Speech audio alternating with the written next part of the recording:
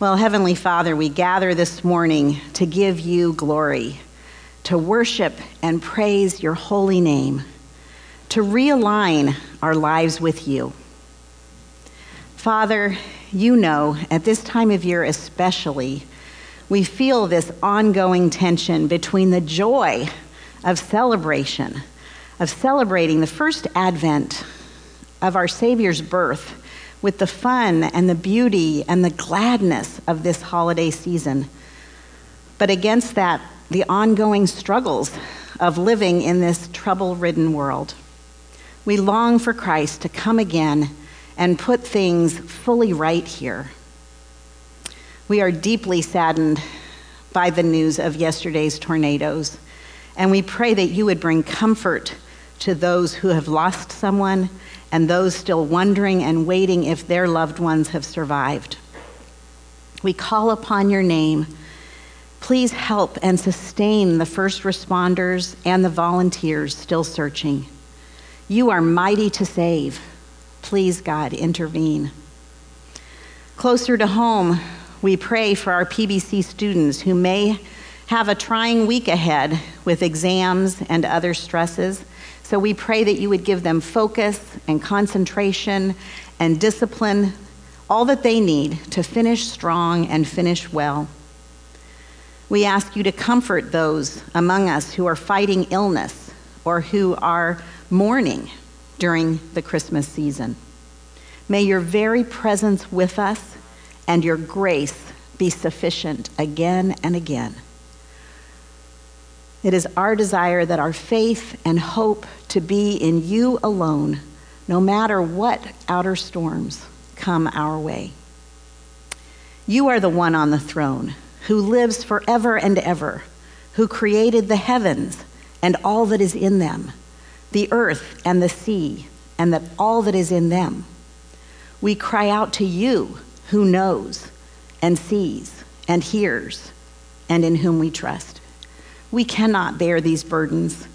We are not you, God. So we release to you the things over which we have no control, reminding ourselves, this too is in your hands.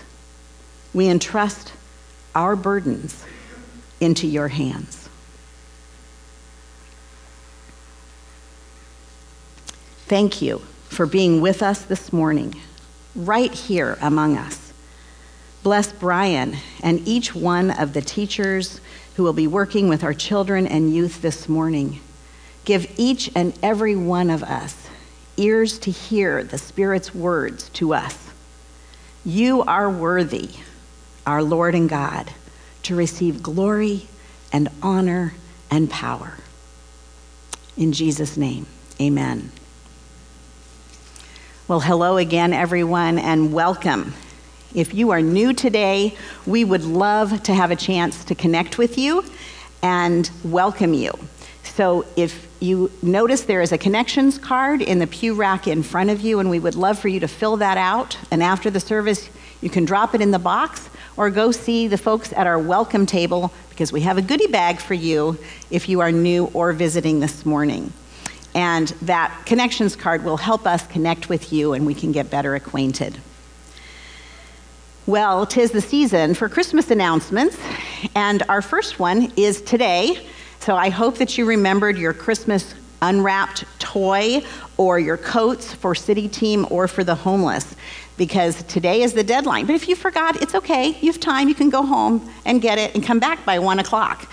So we need brand new coats and unwrapped toys, but we also can use gently used coats and socks and hats and even sleeping bags for the homeless. So we're collecting for both, and we have barrels out there. Let's fill them today. Second announcement is for Young at Heart.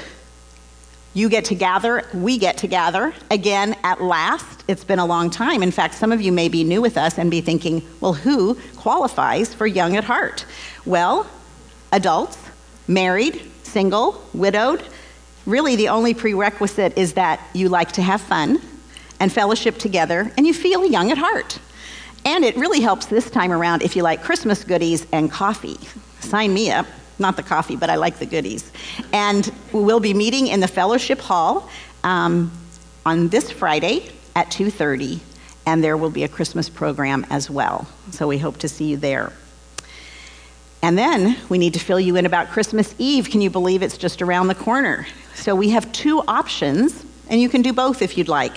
First, you can join us in person here in the auditorium at 4 o'clock for a family-friendly service. And we will have singing and scripture reading and a children's story. So you might want to come at 4 o'clock and bring the family. Then, when you're at home, you've had your dinner, you can tune in at 7 o'clock for our lessons and carol service, which will be online only. Done a little differently this year, more intergenerationally, but still live streamed on PBC's YouTube channel. So both kids and adults will lead us through the 9 scripture readings and carols using versions from the Bible, like even the Children's Storybook Bible, to the King James Version. But don't fear, that's Charlie Brown's favorite version.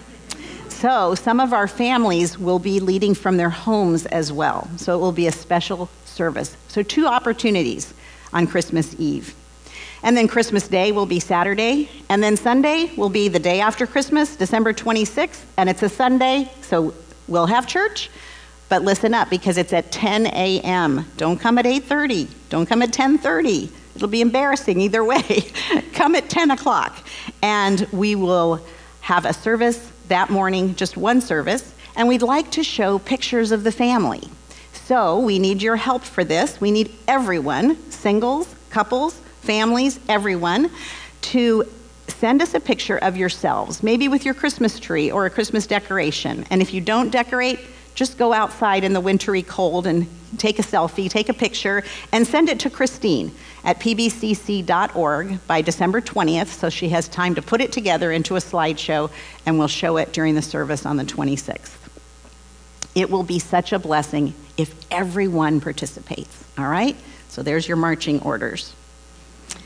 All right, well, ways to give. Now is the portion of our service where we like to remind you that you can give by texting the word give to this PBC number on the screen, or you're welcome to put your envelope in the offering box in the back. And this is how we give back to the Lord in gratitude for all that he has given to us. Well, our scripture reading this morning is adapted from Luke chapter 1, verses 5 to 33. And this is really the background story of Jesus' birth. And Brian described it so well this week in the e-newsletter that God had intervened several times in Israel's history to grant his people a new beginning. He's always doing new things. And in his gospel, Luke gives us a clue that this new beginning will be the last one and will set the stage for the grand climax to Israel's history, and with it, the salvation of the whole world. So listen to this passage. When Herod was king of Judea, there was a Jewish priest named Zechariah. Zechariah and Elizabeth were righteous in God's eyes, careful to obey all of the Lord's commandments and regulations. They had no children because Elizabeth was unable to conceive, and they were both very old. One day, Zechariah was serving God in the temple, and an angel of the Lord appeared to him, standing to the right of the incense altar. Zechariah was shaken and overwhelmed with fear when he saw him. But the angel said, "Don't be afraid, Zechariah. God has heard your prayer. Your wife, Elizabeth, will give you a son, and you are to name him John. You will have great joy and gladness, and many will rejoice at his birth, for he will be great in the eyes of the Lord. He will be filled with the Holy Spirit even before his birth. And he will turn many Israelites to the Lord their God. He will be a man with the spirit and power of Elijah. He will prepare the people for the coming of the Lord. He will turn the hearts of the fathers to their children, and he will cause those who are rebellious to accept the wisdom of the godly." Zechariah said to the angel, "How can I be sure this will happen? I'm an old man now, and my wife is also well along in years." And then the angel said, "I am Gabriel. I stand in the very presence of God. It was he who sent me to bring you this good news.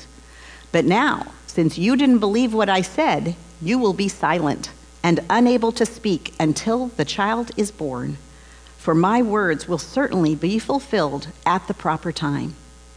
Meanwhile, the people were waiting for Zechariah to come out of the sanctuary, wondering why was he taking so long. When he finally did come out, he couldn't speak to them. Then they realized from his gestures and his silence that he must have seen a vision in the sanctuary. When Zechariah's week of service in the temple was over, he returned home, and soon afterward, his wife Elizabeth became pregnant and went into seclusion for 5 months. "How kind the Lord is," she exclaimed. "He has taken away my disgrace of having no children." In the 6th month of Elizabeth's pregnancy, God sent the angel Gabriel to Nazareth, a village in Galilee, to a virgin named Mary. She was engaged to be married to a man named Joseph, a descendant of King David. Gabriel appeared to her and said, "Greetings, favored woman, the Lord is with you." Confused and disturbed, Mary tried to think, what could the angel mean? "Don't be afraid," the angel told her, "for you have found favor with God. You will conceive and give birth to a son, and you will name him Jesus. He will be very great, and he will be called the Son of the Most High. The Lord God will give him the throne of his ancestor David, and he will reign over Israel forever. His kingdom will never end." That is the word of the Lord. O Lord, nourish us by your Holy Spirit and life-giving word. Give us generous hearts to give ourselves to those who are in need. Help us to worship you in spirit and truth with reverence and joy. And grant us Jesus' vision and the apostles' obedience to seek and save those who are lost for your glory. In the name of our Lord Jesus Christ, amen. Well, this is the 3rd Sunday of Advent. Well, have you ever made a mess of your life and longed to have a reset button where you could do a clean install? You know, at critical times in Israel's history, when their world grew oppressive, morally dark as a result of idolatry, God intervened to subvert the existing order, and he granted his people a new beginning, a fresh start. And these junctures in Israel's salvation history became milestones in their sacred story and were relived and celebrated in the yearly feasts. Yet despite God faithfully raising up deliverers and granting Israel a fresh start repeatedly, it never lasted. There was always an ominous crack in the foundation of the new order, a fatal flaw in the human instruments. Patriarchs grew faithless, priests turned corrupt, judges traded the rights of the poor for bribes, the kings became as wicked as their Canaanite successors. Despite Israel's failings, God maintained his witness through the prophets, who faithfully functioned as the conscience of the nation. Unfortunately, Israel quit listening to her conscience, and after centuries of getting a busy signal from his people, God hung up the phone and left the building. For 400 years, God's people were shut up in a tomb of silence. After a millennium of failure, 70 years of exile and oppressive servitude under foreign domination, with no new prophet or king in sight, Israel had become a despairing, dark nation. But the merciful and faithful God did not forget his promises. So just as in 1 Samuel opens with the story of God inaugurating a new beginning through a barren woman after 400 years of spiritual compromise, so Luke's gospel opens with not one, but three angelic visitations to introduce the births of John the Baptist and Jesus following 400 years of silence. Luke is not introducing a new story, but continuing and advancing the story of God's work of saving the world to its climactic conclusion in the person of Jesus Christ. Luke's beginning is the longest of the four Gospels, 120 verses. The text is a tapestry of 3 angelic visitations, 3 journeys of obedience, 3 songs of prophecy and praise, all which surround 2 supernatural births. And framing the introduction is a description of the godly character of 2 elderly people. Together they represent the best of Israel's religious life and are given the highest accolades of character and devotion that have been constant for a lifetime.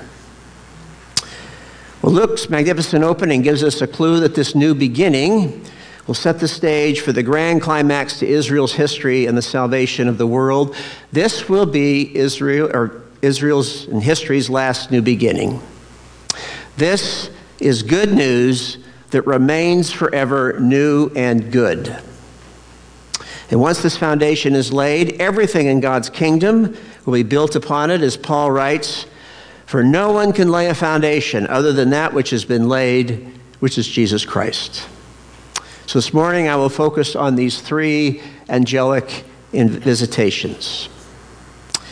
Well, the first hint that revolution is in the air is the presence of the archangel Gabriel, who stands before his God in his court, and who, we know from the book of Daniel, which Bernard had taught, is an angelic messenger sent from God to help the prophet interpret visions regarding the last days. Now, after several centuries, God sends him again from heaven to announce 2 miraculous births. The first visitation is to the priest Zechariah in the Temple of Jerusalem, announcing the birth of John. The second is to a young virgin named Mary in Nazareth of Galilee, announcing the birth of Jesus. If not 2 were enough, there is a third visitation, and an angel of the Lord is sent to shepherds who are watching their flocks in the fields outside Bethlehem. Well, having your world rocked by an angel is shocking enough, but each successive visitation takes the word impossible to new heights. In the first instance, we meet this priestly family, Zechariah and Elizabeth, who were both righteous before God, but had no child because Elizabeth was barren, well advanced in years. For this godly and faithful couple, life had not turned out the way they had hoped, and their deepest and most intimate hopes were unfulfilled. Gabriel breaks into his world at the place we might expect it, in the temple during his priestly service. He said, "Do not be afraid, Zechariah. Your prayer has been heard. Your wife Elizabeth will bear you a son, and you will call him John. He will be a joy and a delight to you, and many will rejoice because of his birth, for he will be great in the sight of the Lord." It moves me greatly that the announcement says, "Your prayer has been heard, and his wife Elizabeth will bear him a son." These are very tender words from a loving God. Though God is about fulfilling promises for the nation and the world, one scholar writes, "The needs, hopes, and fears of ordinary people are not forgotten in the larger story, precisely because of who Israel's God is, the God of lavish, self-giving love." Though incredible, the promise is not without precedent in Israel's history, but that is not all. Gabriel announces that this child will be filled with the Holy Spirit, even from his mother's womb, which is new and unprecedented. This may explain why Jesus said of John, "Among those born of women, there was no one greater than John." John will function as a new Elijah to turn the children of Israel back to the Lord their God, and as Israel's last prophet, he will anoint Israel's final king. Well, Zechariah is slow to believe the promise of God, and rather than rejoicing in thankfulness and song, he is struck dumb, perhaps symbolic of the nation's spiritual insensitivity. Despite Zechariah's hardness of heart, Elizabeth still received the ability to conceive by the grace of God, and her status was restored among God's people. And then in the 6th month of Elizabeth's pregnancy, God sent Gabriel back to earth for a second birth announcement to Mary, far away from the Temple Mount in Jerusalem, to Nazareth in Galilee, an insignificant, despised, and unclean Nazareth. The angel greets Mary with, "Rejoice, favored one, the Lord is with you." So joy is to fill her heart because she's the recipient of God's undeserved grace. Now that phrase, "I will be with you," conveys more significance than the generic promise of God's traveling presence. It's most often addressed to Israel's leaders when they are called to a task of insurmountable odds, like the Exodus. This was God's pregame speech to Moses before he sent him off to Egypt to confront Pharaoh. So now God gives the same speech to Mary, a young girl no more than 12 or 14 years old. If she'll respond in faith, the omnipotent God will be with her to protect, encourage, and strengthen her until the task for which she has been called is completed. Now that is the cause for joy, but that's only the half of it. To the bewildered Mary, Gabriel explains, she'll be the mother of God's long-expected king, God's very own son, who'll be given the throne of his father David, and he'll reign over the house of Jacob forever. The kingdom will never end. Gabriel's words echo the language of other birth announcements, especially the one given for Sarah, coupled with Daniel's description of the exaltation of one like the Son of Man. And when you put those two together, one cannot be helped but be overwhelmed that this is the climactic moment in history, the restoration of Israel and the salvation of the whole world. Now, what these annunciations teach us is that, contrary to what we often teach our own children, fulfillment is not found by being perfect, okay? Fulfillment is not found by being perfect and hoping that somewhere, someday, somebody will applaud you. Fulfillment comes from being called into a world much larger than our own, a world where God is ever at work in people's lives to shape history and to bring heaven to earth. And God has called every one of us who are followers of Jesus into that story. With the complexity of expectations whirling in her head, Mary asks, "How will this be since I am a virgin?" Unlike Zechariah, who cast doubt on God's ability, Mary's question seeks an explanation to understand the supernatural way this process will unfold. Well, Gabriel's answer reveals that though Mary indeed will play a role as an obedient recipient of grace, this miracle will be all of God's doing. The angel says, "The Holy Spirit will come on you, and the power of the Most High will overshadow you, so the Holy One to be born will be called the Son of God. Even Elizabeth, your relative, is going to have a child in her old age, and she who was said to be unable to conceive is in her 6th month. For no word from God will ever fail." Well, as Tom Wright explains, the Holy Spirit will come upon Mary, enabling her to do and be more than she could be by herself. But at the same time, the power of the Most High will overshadow her. And this is something different. God himself, the Creator, will surround her completely with his sovereign power. Mary is an example of what happens when God is at work by grace through human beings. God's power from the outside and the indwelling Spirit within together result in things being done which would have been unthinkable under any other way. Well, Gabriel concludes by reminding Mary of God's omnipotent power, that no word from God will ever fail. And with that final word, Mary's faith leaps over the wall. Mary said, "Behold, I am the servant of the Lord. May it be done to me according to your word." Now, the personal and social cost of shame and sorrow in making such a commitment is difficult to comprehend. A sword is going to pierce her soul with this son. But Mary will acquiesce, and her exceptional faith will be a model for all of Israel. The result is that Mary, who in that world was at the bottom of the social scale in terms of age, family heritage, and gender, turns out to be the favored one, exalted by God. So in this revolutionary kingdom, one's status is defined by one's obedience to God and the privilege of being used for his saving purposes. Well, the miracle that occurs in Mary's womb is what happens to all of us when we put our trust in Jesus. The Holy Spirit's poured out into our hearts, and we become God's new creation, with our future eternally secured until Christ is fully formed in us. As Paul writes, "He who began a good work in you will bring it to completion at the day of Jesus."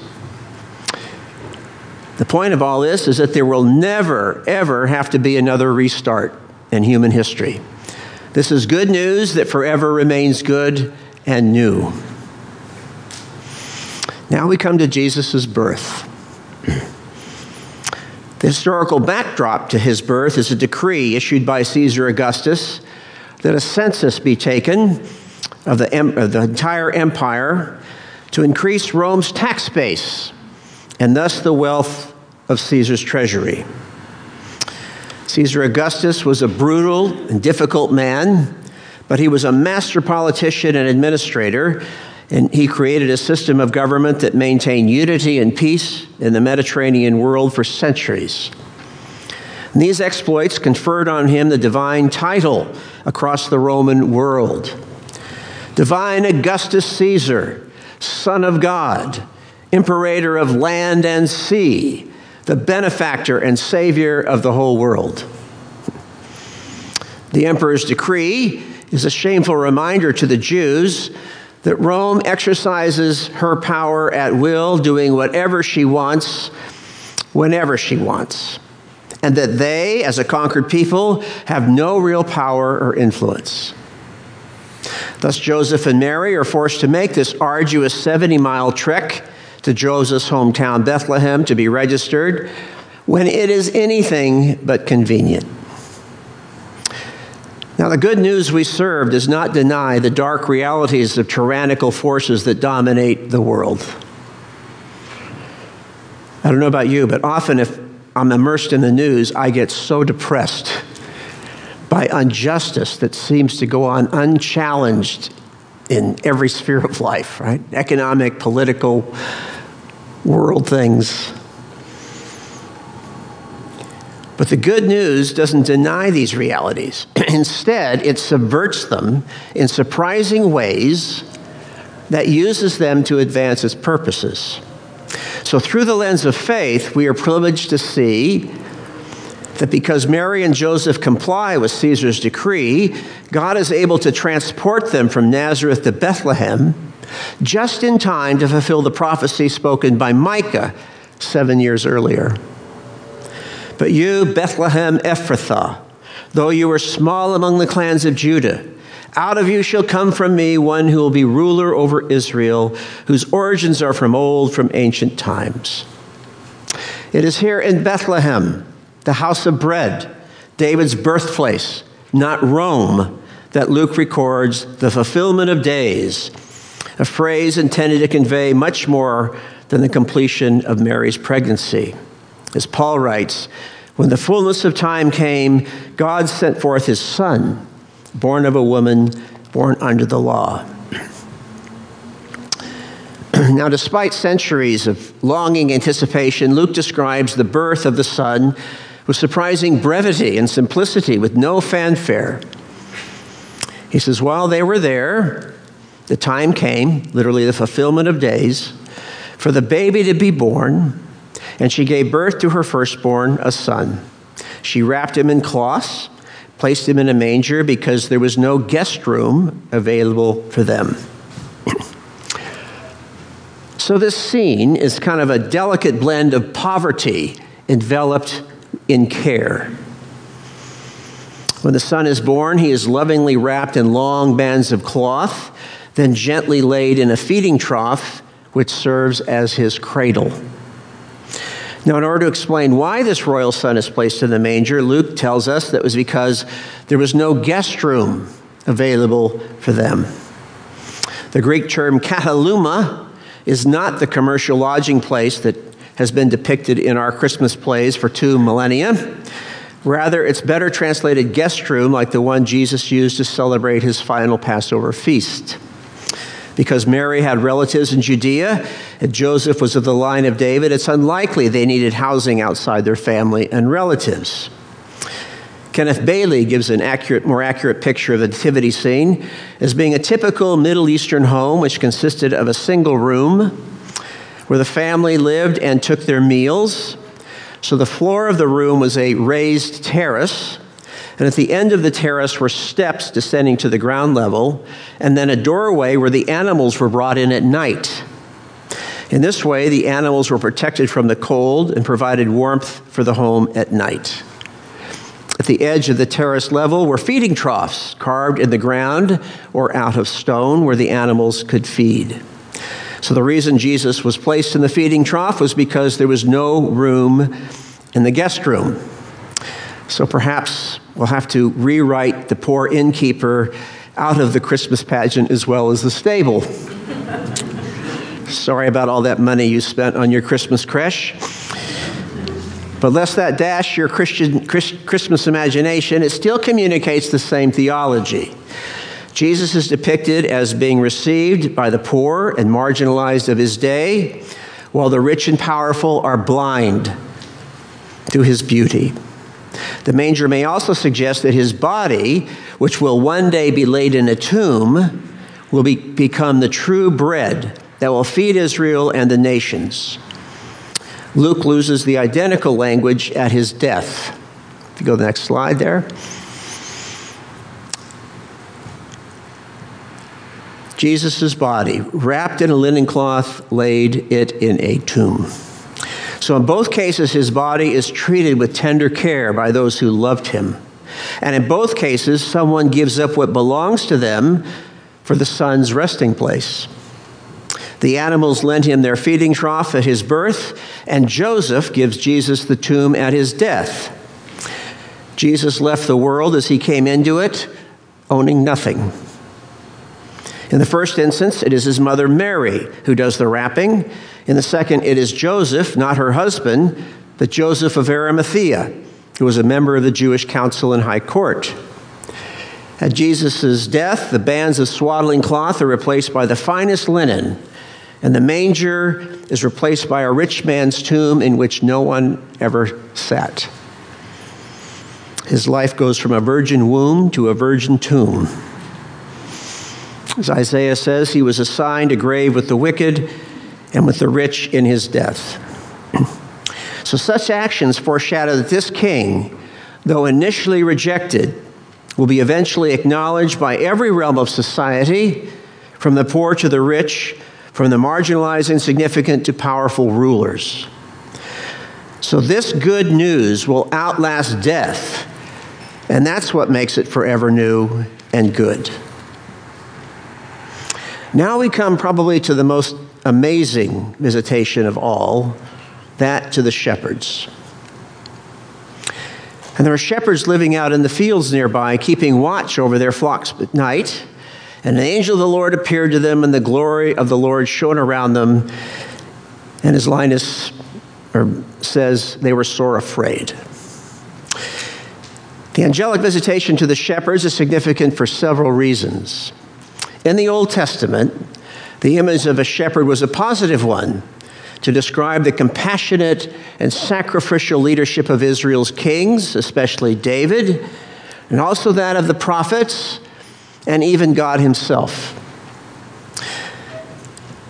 But by the New Testament times, the image had become tarnished by the rabbis, who in their efforts to intensify the purity laws in Israel listed shepherds among occupations that were considered unclean, because tending and feeding their animals would lead shepherds into the unclean Gentile world and therefore suffer contamination.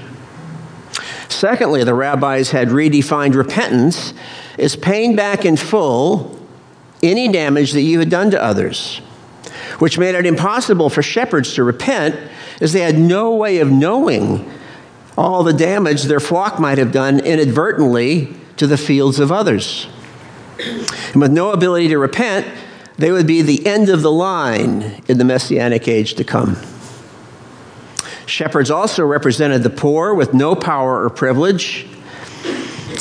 Though shepherds could own land, the tax burdens of that day were so great that most could not produce enough income to support their families from the holdings and were therefore forced to hire themselves out for extra wages just to make ends meet. Well, given such poor economic and social status, no shepherd ever had expected a divine visitation, especially of this magnitude. Yet the fact that it is shepherds and not the rulers this divine announcement is given serves only to confirm Mary's song that the kingdom of God is being inaugurated by means of a grand reversal. He's brought down rulers from their thrones. He's lifted up the humble. He has filled the hungry with good things, but sent the rich away empty. Well, on this night, without warning, the glory of God broke into the shepherds' world and shone around them, as if for this moment they were the center of the universe, as when Moses stood before God on Mount Sinai.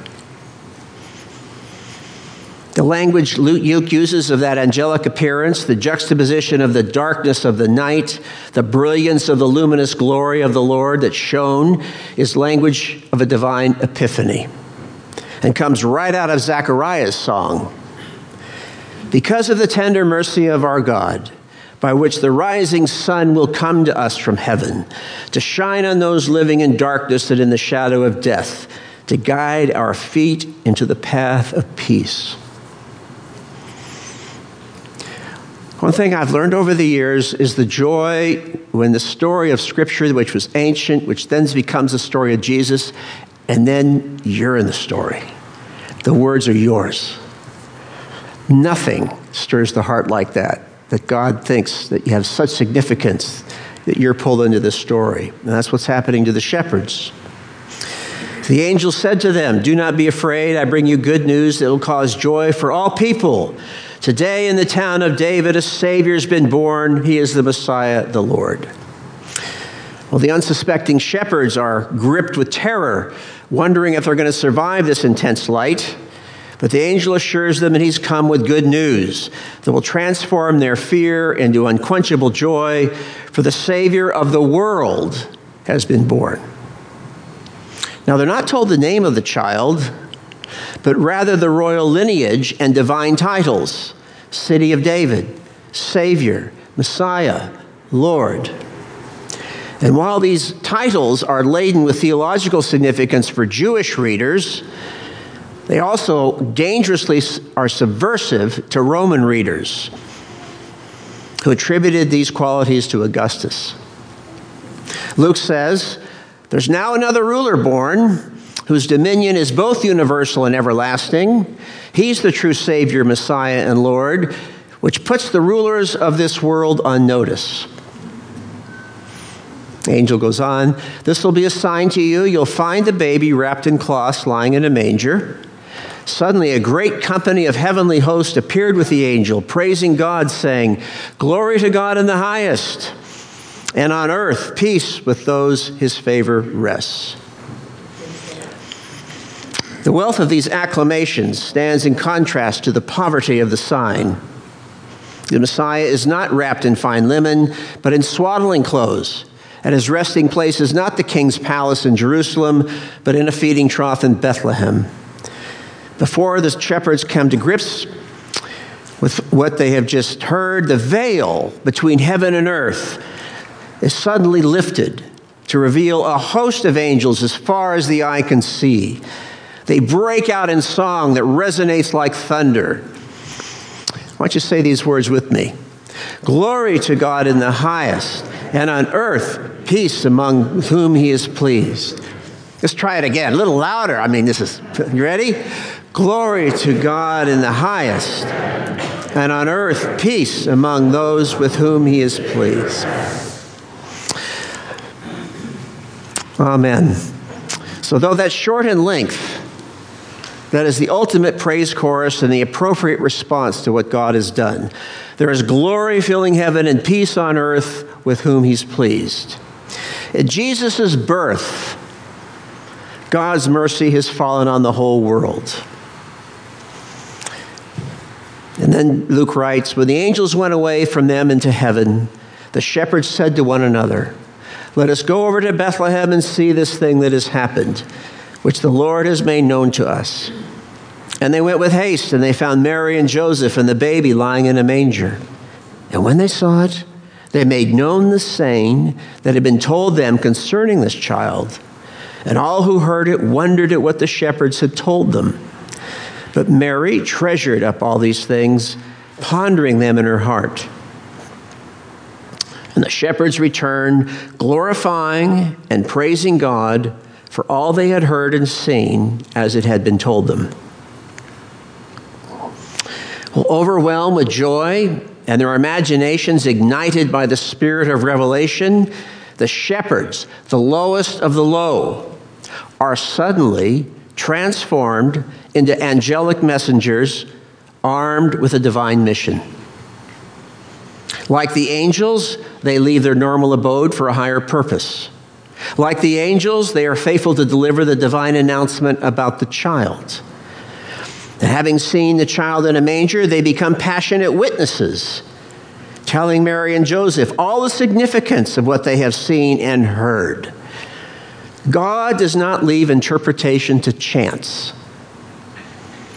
And finally, like the angels, the shepherds are not content merely to tell the story, for the story is too glorious to be confined to narrative. It must be sung by PBC's choir and everyone else. Glorious praise. I think we become most human and divine when we sing. First comes the poetry, and then you sing it.